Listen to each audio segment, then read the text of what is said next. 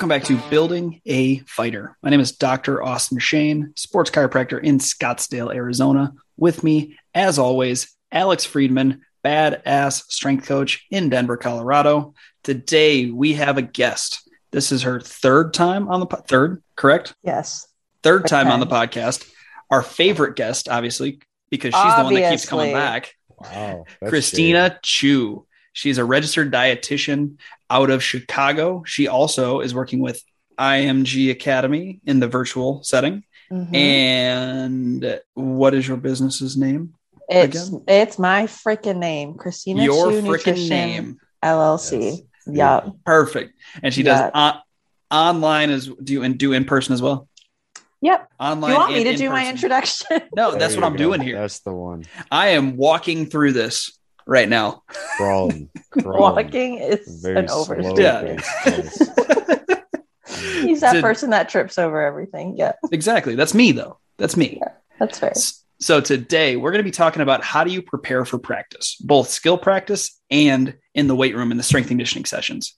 So whether it's dietetics, whether it is warming up for strength and conditioning, whether it's warming up for skill class or skill practice, we are going to encompass it all. But I'm going to kick it now so I don't stumble further to Christina. We're going to talk about dietetics in the morning. If we have a 6 a.m. lift, what are we doing? Yeah. Love how we're just getting the ball rolling. 100%. Yeah, absolutely. So especially with such early morning lifts, the easiest kind of excuse, the probably most seen pattern, I mean, both of you guys can probably attest to this, is to just roll out of bed at 5:50, then get to your workout around 6:02, always 2 minutes late. Course. And then you just kind of go through the motions, finish your lift, go home, probably go back to bed. Right. And so really, especially as an athlete, it's so important to try and see how you can prevent this from happening. Both of you guys can speak from this more from the strength conditioning side of things. But if you don't have gas in the tank, you can't push hard. If you don't have gas in the tank, that car isn't going to run.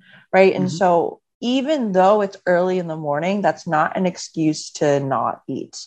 Rather, it's a chance to try and figure out some other opportunities and other strategies to implement nutrition into your diet. So that way you go into that workout well-fueled. That way you go into that training session well-fueled. So that way you get the best workout. And more importantly, so that way your strength coach doesn't hate you. Straight up. So let's walk through some of those strategies, right? And everyone is different. And this is really where I really try and prioritize that fueling is an individualized process. It's not a one size fits all. It's very tailored, right? As both of you guys can speak to your practices as well too. But just to kind of give some blanket ideas that perhaps some of the listeners or the listeners' athletes may benefit from. Your fueling starts from the day before. So a lot of people will think, okay, I have a, early morning lift. I just need to think about the, snack I'm going to have beforehand. And where in fact, the lunch, the snack, the dinner, the post-dinner, all those things from the day before will impact your workout for that morning, right? So fueling is not just a one-time thing. It is a 24-hour around the clock aspect. So really that starts from dinner the night before. And if you know me, I'm a big proponent for balanced plates. We love our balance, right, Austin? Correct. We love vegetables, right, Austin? Disagree. Okay. We're working on it, folks. 1 for 2, 50%. Good batting average. 50%. Yep, you got it. Great batting average, honestly. Really good, yeah. If you only swing twice and you get one of them. But, we want to make sure that we have our balanced plates, which consists of things like your carbs. So that's going to be anything like a rice, potato, pasta, etc. That's going to provide you with your energy. Protein, which basically #gains. Proteins help you build your muscle.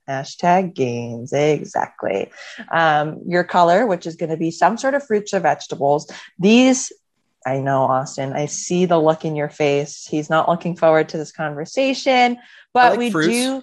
Okay, fruits, we can hang with fruits. Fruits and vegetables are really great because they provide you with those antioxidant properties. And because, especially during trainings, you take a lot of damage on your body, we want to make sure that we're not really holding on to that chronically, so for a long time. And so by having these fruits and vegetables, we can actually introduce antioxidant properties, which is amazing through things like your fruit, through things like we love vegetables. Yes. Yes, we love all things green. Yep. I see one yes and one no. I got you. Alex has my back. Of course. And we want to make sure that we get some sort of healthy fat as well too. This can be anything from nuts, avocados, seeds, olive oil, cheese, etc. So really aiming for that balance. We're not missing any components, but as an athlete, we need to stay well fueled throughout the night. And then when we wake up in the morning, then we're able to go to practice. Nice. And so before you talk about the morning, can I ask you one thing about like fueling in the evening? Sure. And again, maybe this is just myth busting, but a lot of what I've heard is a lot of protein or a late night dinner can disrupt your sleep. And I know I've certainly experienced that where I've had a really late dinner or that's like the biggest meal in my day. And I wake up at 6 a.m. and it feels like I'm still digesting, or it feels like, I'm behind in some sense on that. So I guess what do you know, or what do you have for people about like late night eating or big dinner meal? Yeah, absolutely. Again, this is when the individualization kind of comes into piece. I know just given in your line of work, it's hard to just sit down and have a meal in the middle of the day. Right. And so oftentimes that may mean that a lot of your calories, a lot of your energy comes at night. And there's not really much that we can do about that. You're not going to ask your boss, hey boss, can I have a 30-minute lunch break so I can eat my lunch? And so I'm well fueled throughout the day. Like that's not just going to happen, unfortunately, in your line of work. But, when someone has that sort of, how did you describe that feeling? Like you still feel like you're still digesting in the morning. Yeah. My concern is perhaps was that meal maybe not of the right balance. So maybe it was a little bit too fat heavy because, once you've had a really fatty meal. So let's think like fried chicken sandwich on French fries and onion rings. This is Austin's territory. He knows. Let's go. White Castle. We were talking about that. Greasy White Castle. Cheeseburgers. Yeah. Chicken rings and Chick-fil-A. Give me it all. Oh, gosh. Chickens don't come in rings. Disagree. That's fair. Next time we do a nutrition podcast, do you want to like just leave Austin? Yeah, we'll mute him the whole time. But perhaps it was just the composition of the meal, especially after eating, you're sitting up. And then when you lay down, you're at like 180 degrees. Mm-hmm. And so it's even just the sheer force of gravity that sometimes can slow down that digestion. So any chance that you're kind of sitting up like you are right now, for those of you who cannot see, Alex is very comfortable. I'm lounging.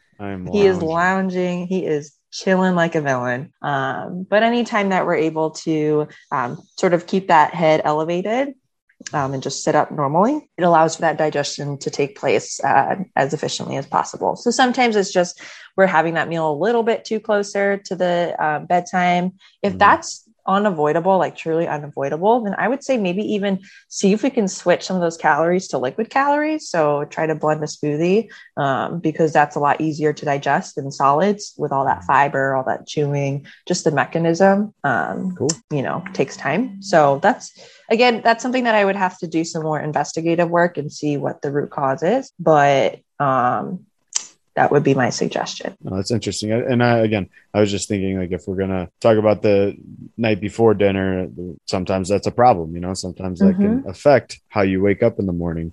Exactly. Yeah. And sometimes it's like, are you sacrificing sleep to make sure that you eat, or are you skipping dinner to make sure that you get your 8 hours of sleep? So that can be really challenging if you have like a late night practice or just school or work or anything. And then you have to like wake up really early in the morning. Right. Definitely. Sometimes what you're saying with like the late night snack, for some people, I actually encourage that, especially if we're unable to get food throughout the day. It actually may be helpful to get a snack in at night. A really great example is just a glass of milk. If you've ever heard to have like a warm glass of milk before bed.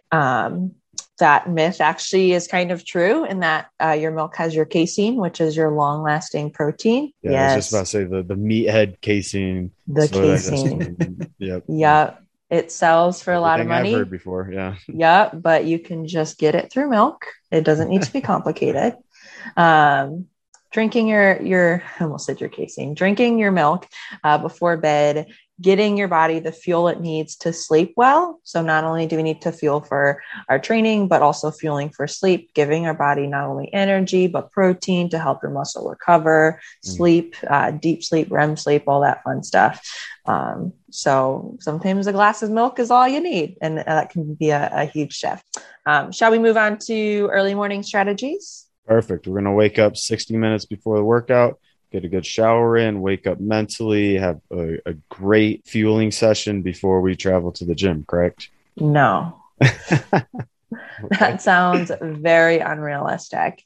Of course, would I rather you have a well-balanced meal, wake up early, shower, get clean, get your thoughts straight, like breathe, journal, reflect, all these things. Do some meditation, get yourself well.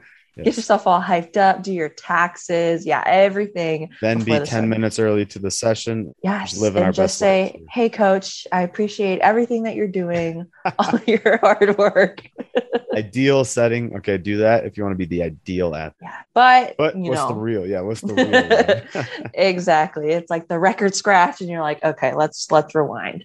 6 a.m. lifts are tough. We've all been there, having to wake up that early. It's dark out. The last thing that you want to do is set your alarm even 10 minutes earlier. You're actually setting it 10 minutes back. Right. And so there has to be some grab and go options, because let's just be realistic. It's not going to happen for a lot of athletes. And so for these grab and go options, we really want to think about having your quick, easy to digest carbs. And so this is actually one of those chances where perhaps some quote unquote unhealthier options may actually be better for you. So this could be something as simple as a glass of orange juice or any kind of fruit juice. This could be something like a banana, one of those honey stinger waffles. If you've ever had one of those, those are good. Fire. Those are my favorite. Mm-hmm. Or even sometimes some athletes just like really want fruit snacks or Sour Patch Kids or just that little jolt or Swedish Fish. Even though those are candy sources, those are quick carbs and you're going to use them right away, right? You're running late to, your training session. It starts promptly at 6. You want to make sure that, again, you're impressing your strength coach, tons of energy, great recovery. And so sometimes those candies and quick sugars can actually be a benefit. I used to keep a Costco size 72 pouch fruit snack bin at my those work. are my favorite. The Welch's fruit snacks. Yes. Shit. Jinx. I actually have one of those in my cabinet right now. I have those too. They are the best. I always This is not sponsored by Welch's.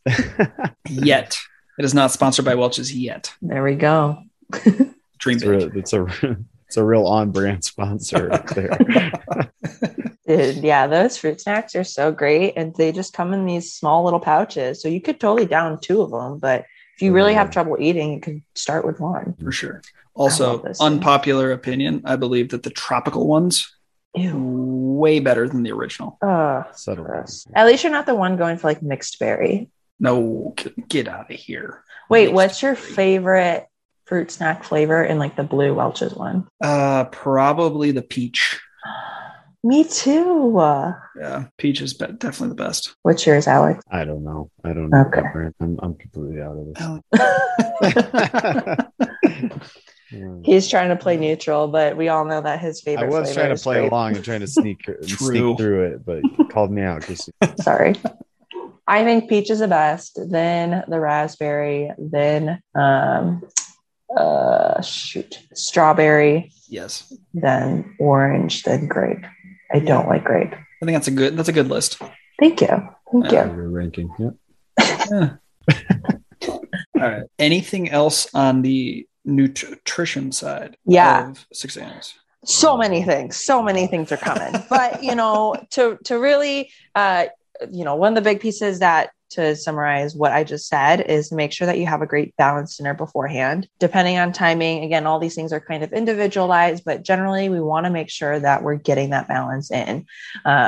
Then maybe an optional nighttime snack if you're still kind of feeling hungry and it doesn't make you feel overly full, because that overly fullness can also disrupt your sleep as well too, which is kind of why I hinted towards like the fattier meal for you, Alex.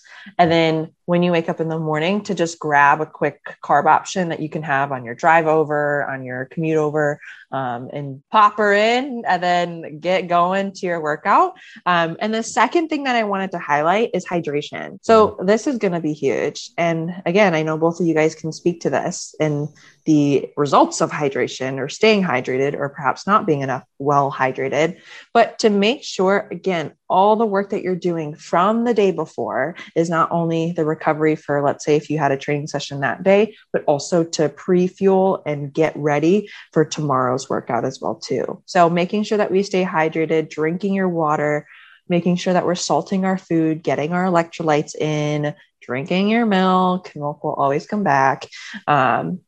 And staying well hydrated, because let's say if you slept for 8 hours, that's 8 hours without food, 8 hours without water. In fact, you're losing water throughout the night and you're burning through energy, because that's what sleep and recovery does. And so we have to make sure that we're well hydrated to avoid any dehydration. So things like cramps, I'm sure those are pretty common at 6 a.m., especially during, conditioning, things like, poor concentration, which is just natural in the morning. So to prevent even, further progressions of that, low energy, sort of achy joints from that dehydration as well. The laundry list goes on. So really prioritizing dinner, AM, get some sort of quick carbs in, anything that you can, a juice, some Welch's fruit snacks, as we discovered, that we all love. And then let's make sure to stay hydrated throughout the day. Yeah, that's kind of that adage, right? If you wait till you're thirsty, you've waited too long to hydrate, right? Exactly. One question I did have about the morning fueling. At that time, are we thinking about what type of exercise we're doing already, or are we just trying to get something in to get going? Because I know not with the people that I work with, but a popular modality is the fasted cardio in the morning type of branch, I guess. So are we kind of thinking about what's the exercise is going to entail, what specific program I'm following? Are you kind of thinking of that, or are we just thinking something to get in? Yeah. So usually for those early 6 a.m. lifts, especially for team sports, or like if you have like a group class of some sort, it's almost always not going to be some sort of like cardio-esque thing, right? It's going to be pretty high intensity. And so I understand the fasted cardio argument and that side of things. And honestly, some people have tried every single modality they can for pre-workout fueling, and it just does not work in their body. And they're like, I feel fine, then fine. Again, everyone's feeling is going to be different. But my sort of like when that gets used as like a cover up or like a mask is when people do have, let's say, a conditioning session at 6 a.m. Oof, yikes, right? But it just has to happen. And they start to have elevated heart rate because, right, they haven't eaten or hydrated beforehand, or they start to get really dizzy, or God forbid, pass out, or, and these are things that now you guys as the strength conditioning coaches have to react to. Right. And that ruins your flow, and that ruins the whole team's flow. And it's not like, oh, shame on you. Right. But there's a little bit of like, well, you should own up to that. Right. So to prevent this from happening, to be a good team player, to, have everybody's back, drink your damn orange juice. straight up. So to prevent these dangerous, unhealthy events from happening, we need to make sure that we get some sort of fuel in. No, I totally agree. And I think you hit it on the head, like that dizziness and that lightheadedness is probably the number one symptom that I've seen in the morning, just from, like you said, lack of fuel. Or the other thing, and I guess we can start get into like the prep for performance in that workout, is like a very steep ramp of intensity is one of the biggest kind of mistakes or things to avoid in the morning, because you sleepily walk out of your car, you get into the facility and you're warming up, quote unquote, but you're really not there yet, right? You're still going through that whole process of waking up and and turning on, for lack of a better term. I think as strength coaches, we can plan for that, right? We can plan to orient the session to ramp up gradually, and we can put certain things in place, louder music, more upbeat tempo things, simple yet high demanding type of a warm up that can predispose athletes to get actually ready to go, rather than just kind of go through the motions and be through the warm up, quote unquote, but not actually warmed up, if you will. So I'm a big fan, especially in the morning. I think a consistent workout or a consistent warm up, at least at first, helps my guys, I think, get ready to go because they have that routine and they don't have to necessarily come into something new right away where they have to critically think about things. But after that routine's over, like I said, we gradually warm it up. We do some like skips or jumping rope or something a little bit more intense, but not quite to the highest intensity that we're probably going to get to, as Christina said. We're probably in a strength and conditioning session do something power oriented or something strength oriented. We're not going to necessarily stay in that low steady state intensity. So we got to bridge that gap from going through the motions on the warm up to the high intensity effort, bridge that gap to avoid a lot of that lightheadedness, a lot of the lack of performance is another big one. Like I know for a fact this athlete would do this differently at 3 p.m. Right. So we want to kind of wake them up through their physical movement, through the environment that they're in. And then we can genuinely get the best out of the session through that gradual ramp in the strength and conditioning sense. If you had to bring it down to a couple, like say 3 or 4 points, what's going to be your 3 or 4 points that every athlete should hit moving forward, like in a morning warm? In a morning warm up? Just a warm up in general from your point of view. I think there's got to be some type of obviously heart rate elevation. I don't know, again, if that's the first thing that you do, but that should be in there in some capacity, whether it's just a locomotion circuit, jumping rope, 5 minutes on a cardio machine, some type of higher intensity movement to get the blood flow going, to create a little more elasticity in the muscles, to, again, just generally wake them up in a sense. There's got to be mobility, stability drills. We can layer those in the workout or the warm up really well. So that's second thing, maybe the first thing that you do, but the second characteristic.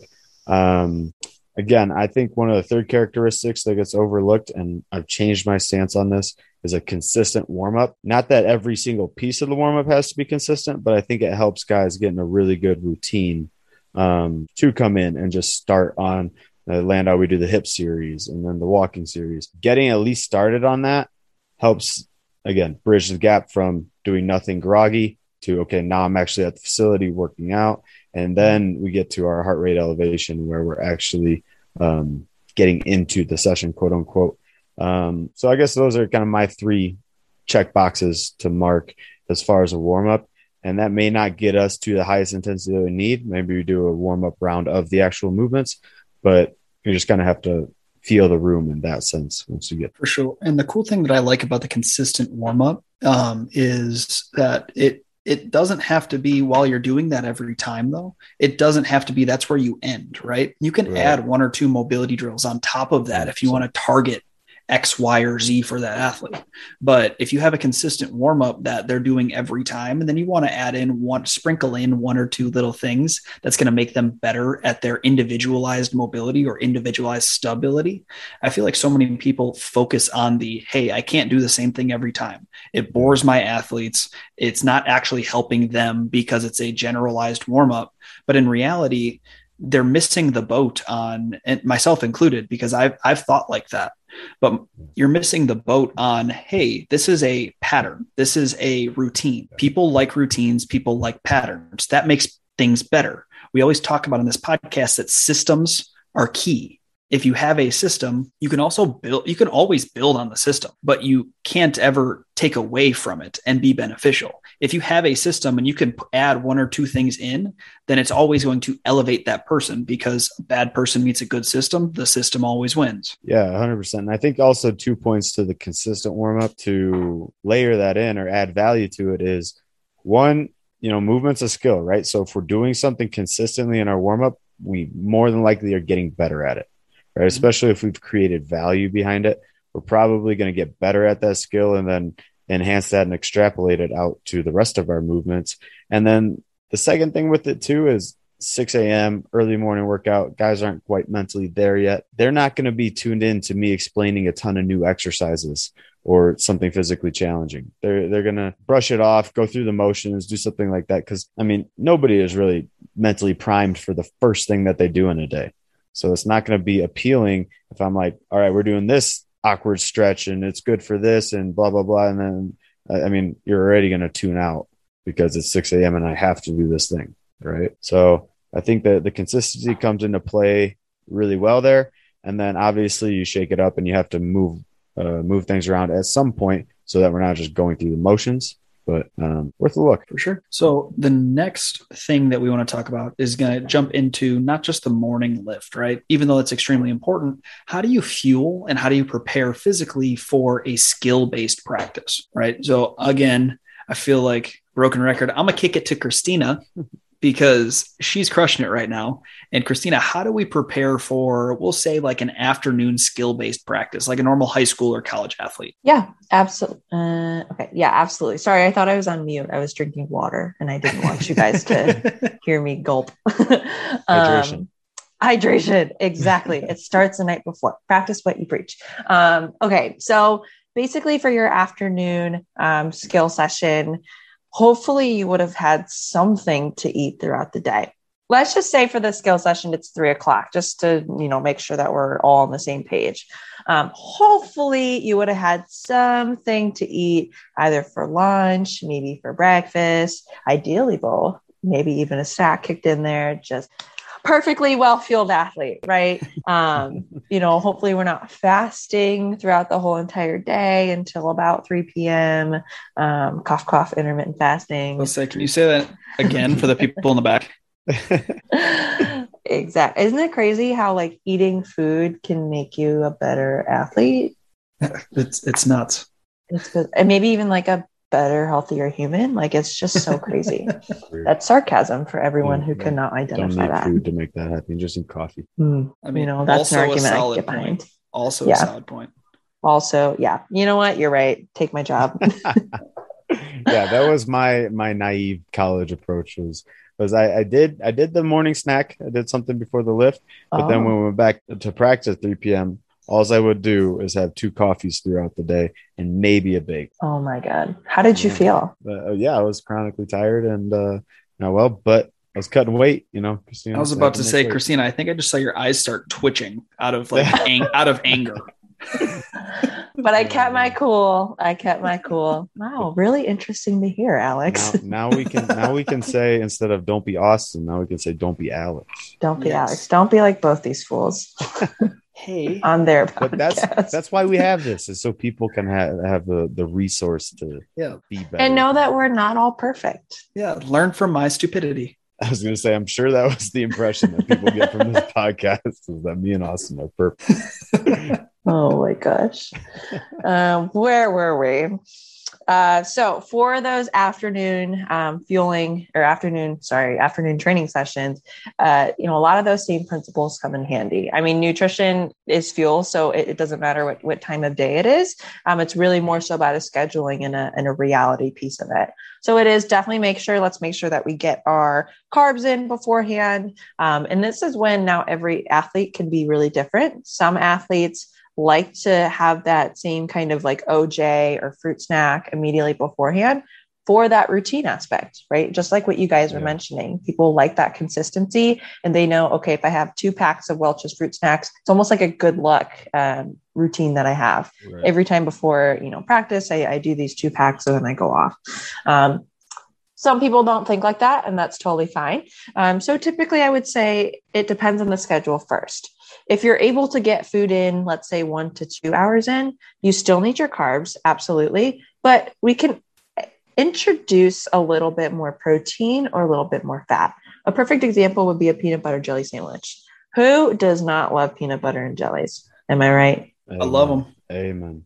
Grape jelly or strawberry jelly? Go. Strawberry. We can hang. All right. The real question here is, do you peel the little pressed in edges of Uncrustables off of an Uncrustable? No. Yeah. Yes, you do, Alex. Yes, you do. 100%. The little pinched part, you peel that off. Yeah, it's a fucked up texture. I don't mess with it. I eat it. I peel it off and eat it. Oh, I don't. No, I peel it off and I don't eat it. I don't know. It's a texture That's thing, like Christina. wasted carbs. Yeah, What the heck? Oh, Yeah, I eat enough carbs. that's fair. Sounds like my diet. But then doesn't it just get all smushy and like messy? Nope, it's perfect consistency. Okay. Absolutely perfect. Whatever you say, Austin. There goes Austin again. You stick to cracking people's backs, am I right? That is what I do. I do love that. The parallel. That's beautiful. That was beautiful. Oh man. I'm never All right, coming back so here, am I? So you're saying I A little shouldn't bit of- give nutrition advice? Anyways, I think we're all a little jet lagged and none of us have traveled. It's just being a young professional at this point. Exactly. So basically what I was saying was peanut butter jelly sandwiches is a great example for any sort of pre-fuel for 1 to 2 hours beforehand. You still get your carbs, you still get that energy that your muscle needs, that good old muscle glycogen, but you're able to introduce just some more protein and or fat because that takes longer to digest. So as a dietitian, what I'm concerned about is when they get to practice, how are they feeling? Are they feeling light on their feet? Are they feeling that quick, energized energy? Or do they feel slow, sluggish, like heavy, if that makes sense? Slow legs, poor reaction time. Are they, really bloated or distended or feel indigestion when they're training? I don't know if you've ever had anyone run out in the middle of their session to go use the lovely potty, but that can happen sometimes. It's called the runs for the runners. When you just have all right, we're all adults here. When you really have to take a shit in the middle of your workout, just the stimulus through exercise, it's very natural, right? And so those are all things that we're trying to avoid. We don't want to run to the bathroom in the middle of our training session. We don't want to have those heavy legs. We don't want to have poor reaction time. And so these are all things that I'm watching out for, which is a reason why I wouldn't necessarily recommend generally for most people to have something like a peanut butter jelly sandwich 15 minutes before a workout, because it might still be digesting in their stomach. And then that's when they start to have those symptoms, right? So it's basically a race against the clock and seeing how we can use time to our advantage, as well as the composition of our meals as well too. Now, let's say someone can't get something in 1 to 2 hours beforehand, can't get something in, 15 to 30 minutes beforehand. Really all they have is lunch. 3 p.m. Training session. Let's say they have a 12 o'clock lunch. Then let's make sure at this lunch, we have enough food to sustain you, because you're going to go 3 hours until the start of your training session. And then you need more energy on top of that to keep you going. So really prioritizing lunch, making sure we're not skipping lunch, especially if you work with younger athletes. That can be very common, is just to get to the cafeteria and be like, I ain't going to eat, or I'm going to have like a bar or a bagel. Yeah, I used to get so paranoid about feeling bloated and heavy during practice. I don't blame you. That's not something, we all want to experience at all, right? That doesn't make you a better athlete, is when your stomach is screaming out for help. But there are ways to manage that. And those ways do take some trial and error, just like an experiment.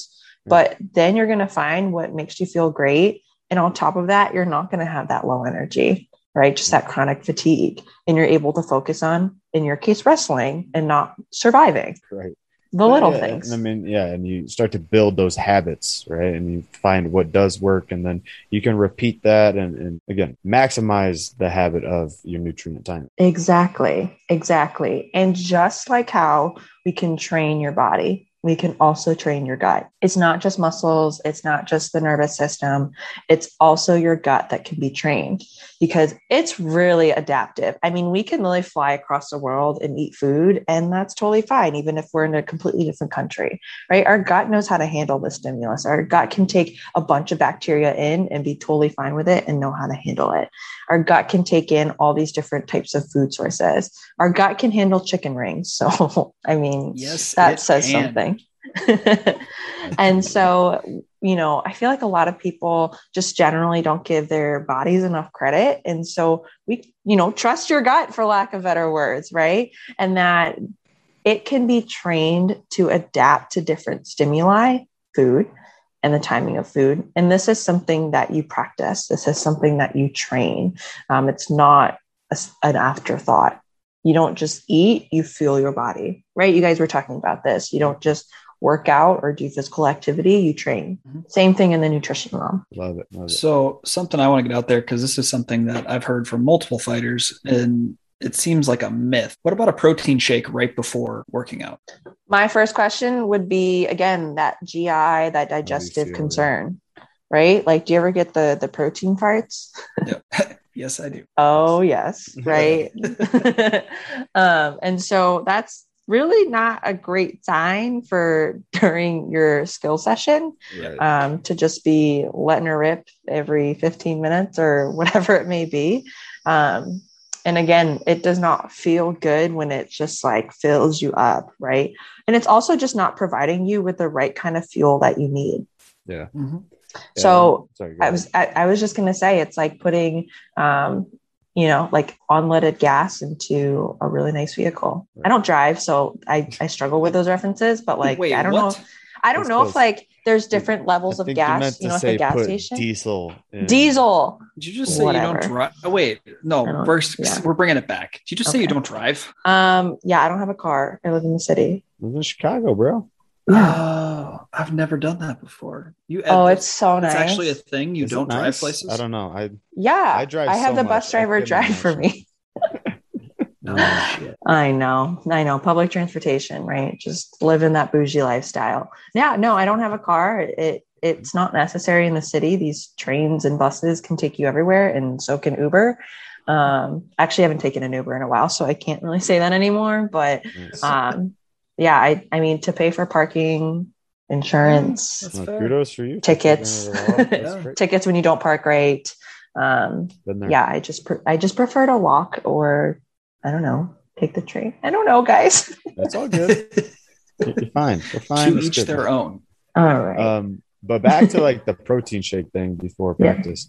So again, in my meathead realm, what I've learned about protein shakes is the timing of the carbs and protein around your workout is relatively indifferent in how you're feeling your body, right? Whether you take the protein shake before, during, or after your workout, it's just the comfort level is super varying, right? Obviously, you drink a protein shake before you work out. I would not feel good. I don't know if a whole lot of people would, but in terms of like making sure that you're refueling after the workout or taking that protein shake, it's okay to do it whenever. I think it's hard to put nutrition in that kind of silo. Okay. If you were in a perfect little bubble, I'm sure you could definitely have a protein shake beforehand, but we have to manage things like digestion. We have to manage things like your energy utilization, right? Yeah. If we drink a low carb protein shake before your workout, in your bloodstream, like there's not readily available carbs. Right. So now we have to inefficiently convert energy and pull glucose back into the bloodstream. Don't make me explain it. I really don't want to. But, we have to do things that are inefficient versus taking that Welch's fruit snacks and putting it in your bloodstream, bada bing, bada boom. Right. And so it's not only because some people will be like, I feel fine, even if they really don't, because it's uncomfortable to admit that. Yeah. And so it's really about utilizing that correct energy source that our bodies are just evolved to handle. Really for post-workout. And again, it depends on the intensity, right? If you're doing like a 100% mobility session or anything like that, then yeah, maybe you definitely don't need those quick carbs because you're not at that certain level of high intensity. But for the sake of this example, I'm just going to assume that it's just a quote normal practice or, something that kind of gets the heart rate up. And for that post-workout, then yeah, that protein shake may come in great handy because perhaps you're running to something else and you don't have time to stop for a meal, or your appetite is stunted, which can happen after any sort of training. And it's a lot easier to drink your protein and drink your food than it is to eat your food. But then if we're just drinking the protein shakes without the carbs, we're also not helping our body because we need both to help start that muscle regenerative process. It's not just a protein to stimulate muscle growth. It definitely is, but we do need that carb to come in to help us produce insulin, which can open up, for lack of better words, those muscle cells to allow the protein to come in as well too. So I don't know why there are low carb. I do know why there are low carb protein shakes, but as a dietitian, I always recommend having your protein shakes with some kind of fruit or some sort of carb on the side. So a protein shake plus a banana would be a great example of a post-workout. Well, and that's a perfect segue into what I wanted to ask. So something that a lot of my fighters get told is have a fructose instead of a glucose. Yeah. Is it to you, why would you pick one versus the other, but would you tend to lean more towards fruit versus an artificial substance, if you will? Glucose is not artificial. No, I know, but I'm thinking like Welch's Fruit Snacks. Which is fructose. It is? No shit, yeah. really? High fructose corn syrup. Oh yeah, you're right. Yeah, you're right. That was my question as soon as Austin brought up fructose or glucose, because I know there's a GI thing about with fructose, right? Yeah. But it's like, what food sources are the difference? What am I, if I want to eat fructose, what type of food do I eat? If I want to eat glucose, what type of foods do I eat? Yeah. So again, it is really complex when we start to break it down into the types of sugars. To answer Austin's first question, yes, I would typically say I prefer fructose over a glucose, but something is better than nothing, right? Okay. So if we can, let's aim for the fruit.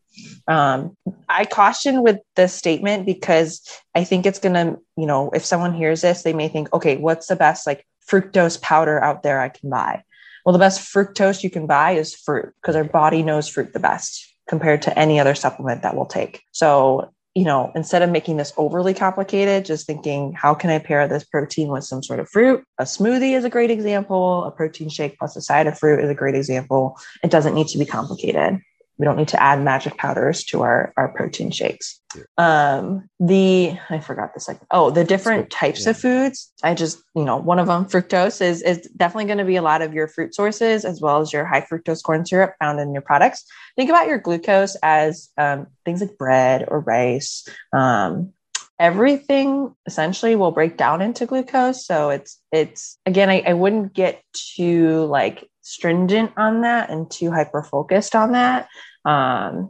This is more so now in the endurance sport realm where the difference between glucose and fructose can matter because those are taken in by different receptors in our gut. And so in order to optimize our carbohydrate absorption, it's actually better to get a mix of those two for endurance athletes specifically, just because they have to go hours, doing their sport. Now I get to pat my back for something that I used to do, which was eat oatmeal with brown sugar on top before I go on runs. Amazing. Hey, look at this guy. Look at that. So look at this guy eating. There's a good habit compared to a bad habit. Yeah. Hey, as Ed Sheeran says, bad habits, no bad habits. Am I cool with the kids yet? Probably not. I think so. I don't know that song. I only know that it's titled Bad Habits. I thought you were going to go into some super lyrical thing that Ed Sheeran. I was going to start singing. Absolutely not. No, I didn't think you were going to sing it. That's what I thought was going to happen. Profound, but no, it's good. Bad Habits. It's a song that he just came out with that I know nothing about. Perfect. He raps. You're kidding. No, I think there's a couple that he started rapping on. Oh my gosh, that pale little Irish boy. Hey. Killing Austin's dreams. Austin, talk to me about how to prepare for, now that we've got the nutrition nailed down, how to prepare for skill practice, either physically or mentally. Perfect. Here's my lane. So when we're talking about preparing for a skill practice, physically, the first thing I want to think about is we have to prep the major joints. So we're going to prep both the ball and socket joints. So our shoulders and our hips, as well as the spine, just because that's used so frequently. And obviously that's the middle of everything. Right. And then we get into our targeted mobility or stability from there, but we're always going to, at minimum, include mobility, stability of shoulders, spine, hips. And then on top of all of that, we still have to bring in the concept Alex was talking about is we got to elevate the heart rate. If we're not elevating the heart rate to the point of, hey, we're getting ready for the skill practice we're about to go into, well, guess what? We're probably going to start sluggish. We're probably going to start not fatigued, but feel almost like sleepy and not be able to comprehend the skills that we're trying to learn in that given session. Because at the end of the day, a skill work is skill work. You're learning a new skill. If you're not prepared to learn a new skill, both mentally and physically, guess what? You're probably not going to comprehend 100% of what is going on. So that's where we get the blood pumping. That's where we start to try to prepare the CNS for what we're doing, whether that be like quick feet drills, whether that be at Fight Ready, we do like different cognitive based drills where we're doing hey, if we have 3 lines going, we're going to have somebody doing some sort of like up, down, quick feet. I'm going to point in different directions. It's a different pattern every single time. And when we're doing this different pattern every single time, it's going to try to make them think through what's going through or what's going on. But back to the mobility stability. This is when we get into, for hip stability and hip mobility, we got to focus on internal and external rotation. We know that's extremely important for all of our combat sports, actually all our sports in general, but primarily our combat sports, which is what Building a Fighter is focused around. So that's going to be our hip switches. That's going to be our hip cars. That's going to be whether that be like a hip hover, and all these videos are on Building a Fighter's website, where we're trying to get both internal and external and load the joint in an efficient manner, dedicated towards your mobility limitations. After that, we get into the spine. The biggest thing we got to focus on with the spine is going to be either extension or rotation. We need both of those patterns in an extreme way, especially for combat sports, because we need to be able to extend backwards. Think about if you're hitting like a suplex in wrestling. If we don't have that extension, well, guess what? We are going to limit our spine movement. We're going to overuse our hips, overuse our knees, overuse our ankles. That could lead to any sort of injuries down the road. So preparing ourselves for extension, as well as the other thing is we sit all day, right? When we're sitting all day, we're stuck in flexion of our low back. We need to be able to counteract that. If you're a student athlete, we need to be able to get that extension moment going and try to get a little bit more of that lumbar extension in our life. That's where we add in our press ups. That's where we add in our spinal cars. That's where we add in those range of motion exercises that are going to try to get us into that extension based moment and prepare us for the neutral spine that we need going into practice. Finally, we get into the shoulders. We need, again, just like the hips, because it's a ball and socket joint, that external and internal rotation. Those are our big 2 we want to prep for. So whether that be like a sideline get up,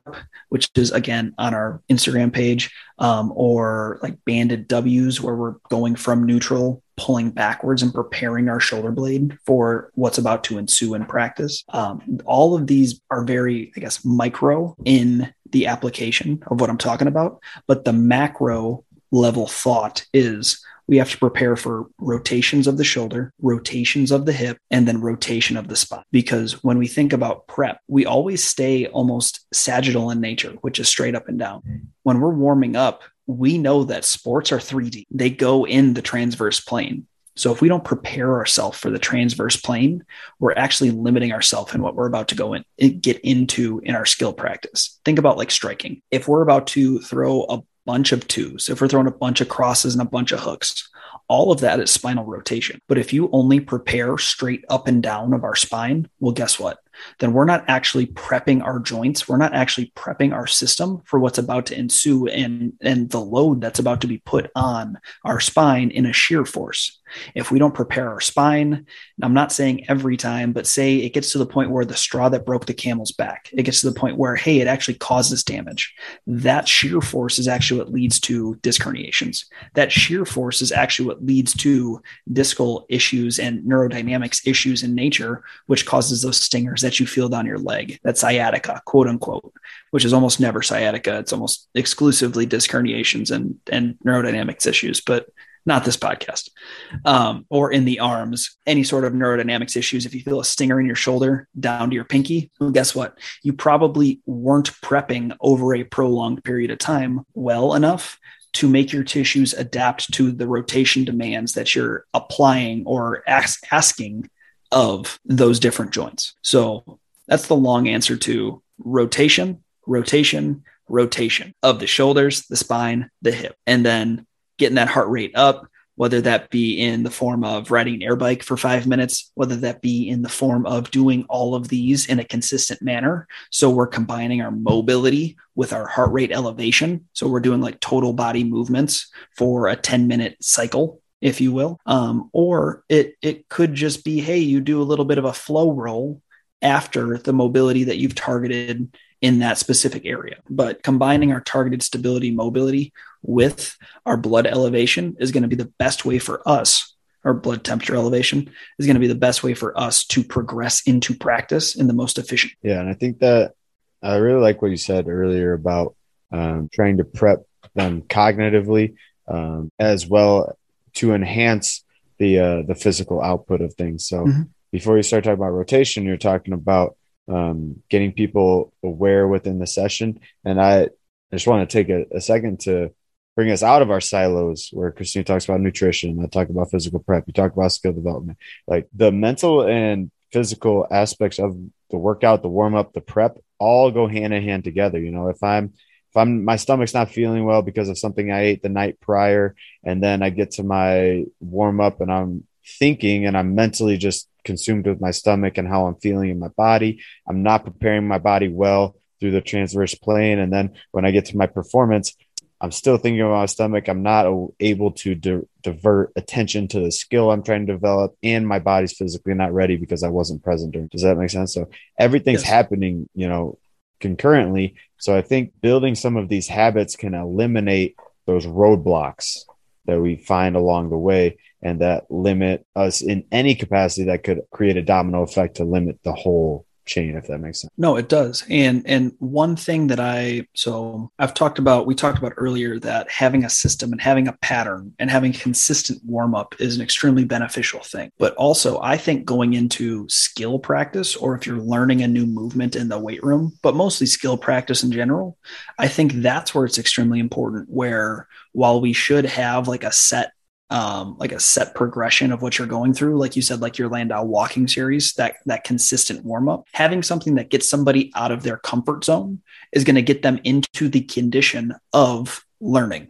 We talked about it, I think 3 podcasts ago from this podcast, where learning in a random setting always has a greater impact than learning in a very structured, by the book, focused, and like step-by-step wise fashion setting. We know that randomized drilling is always going to be better as far as movement retention compared to step-by-step wise fashion in a skilled individual. Hard absolute right there.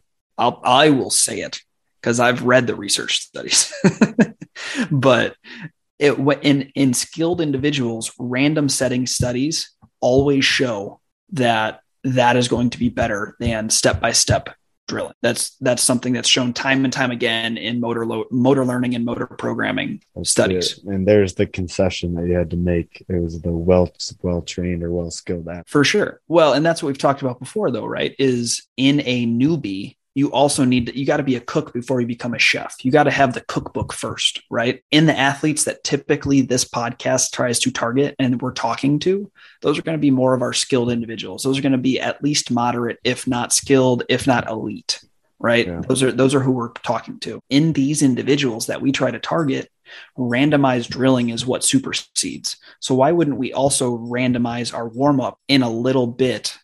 And not fully, but in a little bit of the warm up, randomize the drilling. That's going to get them into the mindset of, hey, if we're having a randomized skill acquisition practice, why don't we have a randomized warm up that is going to prep our cognitive function for that task that you're about to ensue into? No, I like it. I totally agree. Christina, how do you randomize your nutrition prep? Pick a different flavor of Welch's fruit snacks. Yes, except for mixed berries. I guess we're all against, except for Alex. He's impartial to anything. What about berries and cream? How do you feel about that one? Yeah. Okay, good. Your face says it all. I agree. When you guys were kind of reflecting on that, I was trying to see if there was potentially any strategies to randomize nutrition, and perhaps it's not randomization, but more so variety. Yeah. Again, bring it back to our lovely friend, the gut.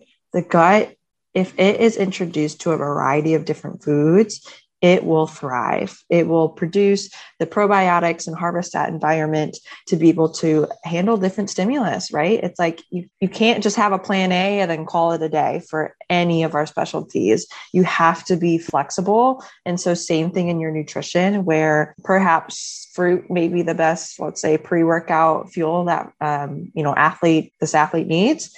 But maybe can they do a banana one week and then try strawberries, try grapes, try pears, try all these different kinds of fruits to see if they can get different stimulus in, not only for the gut, but also for the variety of nutrients that different colors will represent. But it's not so like a surprise, like we're going to do bananas today instead of grapes. Like really the athlete is in control of that. Like you guys aren't necessarily feeding them. So I think it's a little different in my world, because for me, I rely a lot on my athletes' independence and quite frankly, their maturity, right? Like for strength conditioning, they show up and you guys are leading them, but I can't go home with them and prepare their meals and spoon feed them their food. For sure. I mean, you could. I mean, they'd have to pay me a lot. That sounds like top tier service right there. Don't do that. Don't give into that. But no, I like the variety aspect too, from a mental break too, right? Like, I mean, like I'm like probably the easiest going person about like eating consistent meals. Like I don't care if I eat grapes every day before breakfast. Grapes are fine, grapes, whatever. But I mean, after 2 or 3 months, you're sick of grapes, right? You're not the first person to tell me that. Oh, I could eat chicken, broccoli, and rice every single day. It's like, well, can you? Yeah, can you really? Because like I see you over there at Taco Bell at like 3 a.m. being like, fuck this. Like, so it's like, let's be honest, not you, Alex, but let's be honest with yourself about this, right? The human body just craves a variety of food for the majority of part.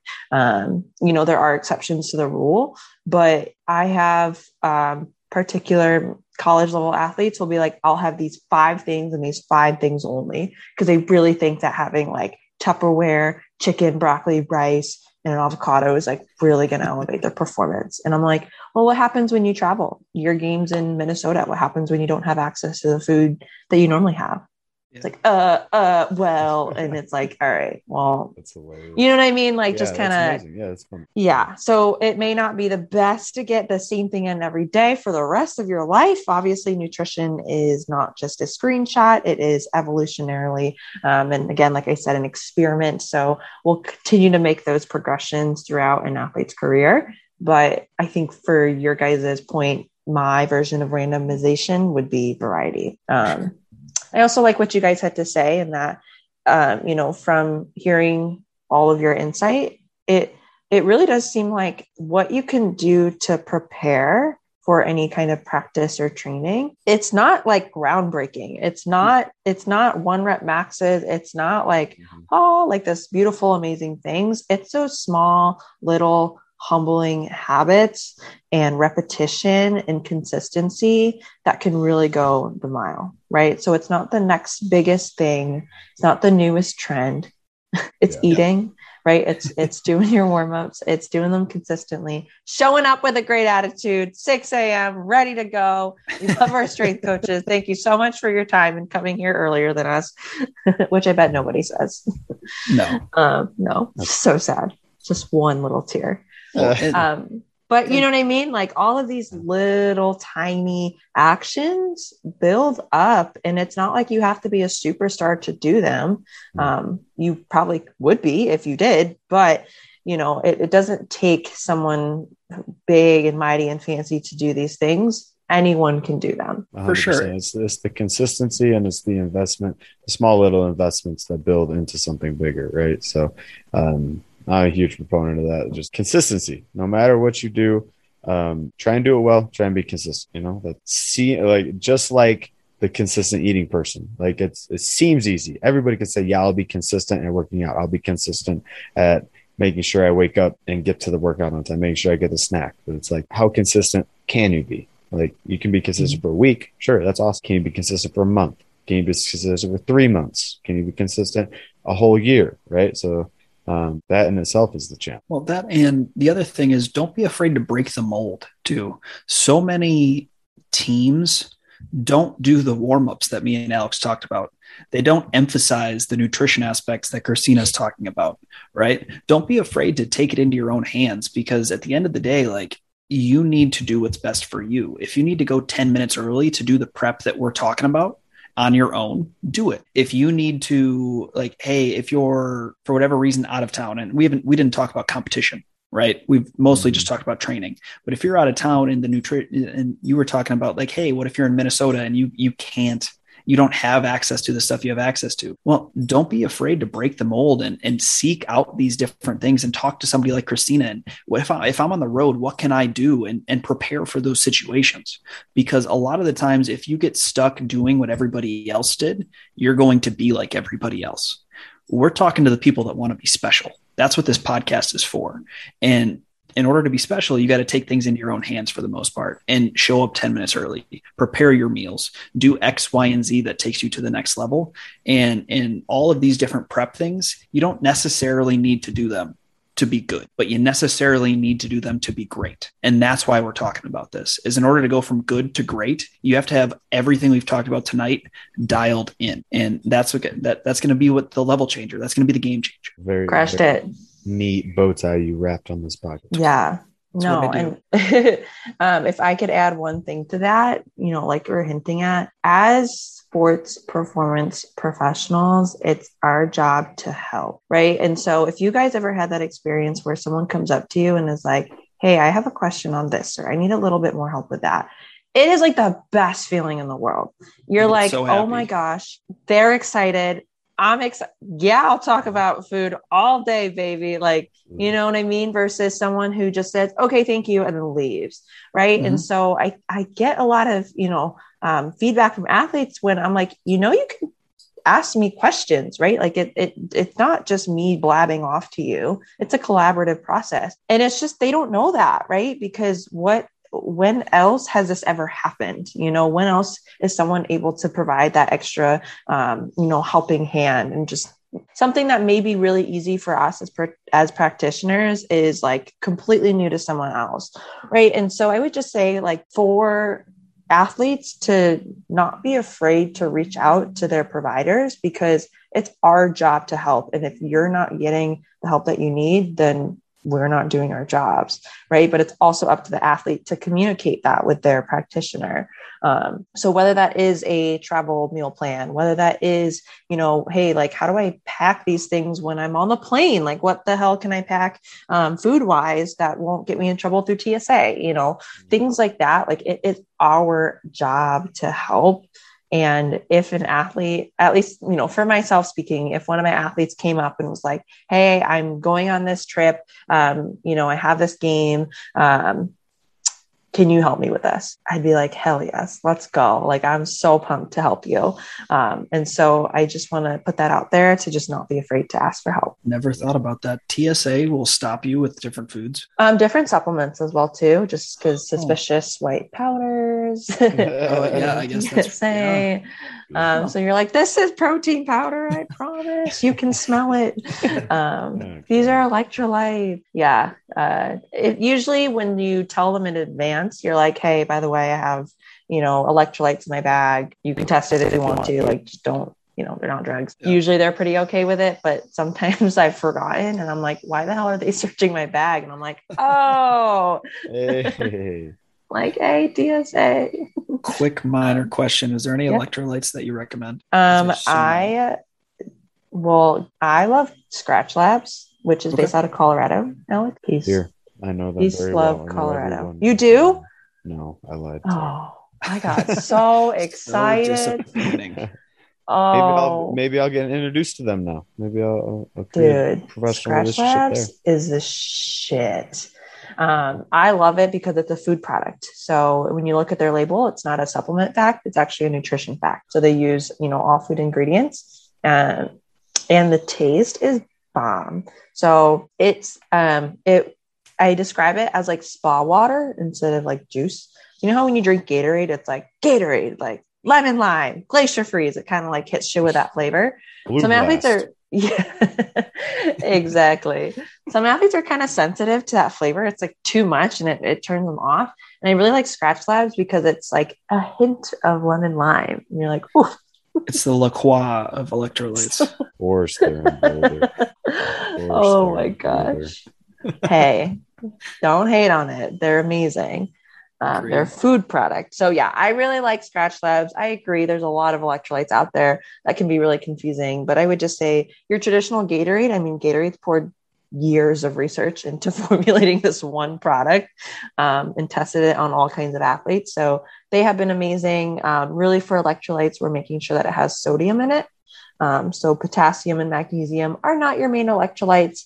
So unfortunately, things like coconut water are not going to be the most hydrating, actually. Fun fact. 20 servings for $20 at Scratch Labs. That's not bad. Oh, nice. That's Are you looking them up right now? Absolutely. Oh my gosh. Fun fact. My high school gym teacher was in one of the first Gatorade tests ever. Really? Yeah. He ran cross country at University of Florida when they were testing Gatorade. Oh, interesting. I know. Super cool. That was one of my favorite things of high school is when I learned that fact. Austin. Made me smile. Your favorite thing of high school? Yeah, that's a little. Yep. I didn't have a lot of good times. Oh, do you want to talk about it? No, that's a different podcast. That's a different podcast. That's Slash called off therapy. Air. Yeah, off air. Well, all right. Anybody else have anything on how to prepare for practices? I think we hit it all on the We spot. beat it like a dead horse. Yes. We have some well-fueled athletes, well-prepared athletes now. And I hope so. But please, as always, please like, share, subscribe, do all the cool stuff that allows us to become friends with your friends. Please hit us up at all of the information in the show notes. We have both mine and Alex's Instagram handles and emails. Christina's information will also be in there as well if you got to get a hold of her. What's the best way to contact you, Christina? Just send a check and you can mail it directly to my house. Nice. Gotcha.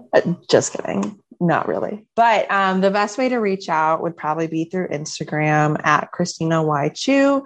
And that would be the best form of communication. Awesome. And then Building a Fighter, we do have our website fully functional. So we have different online programs in there, whether it be for individuals, teams, preset, and or custom. And then we also have a low back program. So if you've had any sort of low back injuries or we'll say ailments in the past and you want to strengthen that low back, we have a full month-long program with video tutorial on how to strengthen your low back in order to benefit in combat sports. So that's all at buildingafighter.com. And lastly, as always, this is Building a Fighter, Dr. Awesome Shane, Alex Friedman, Sita!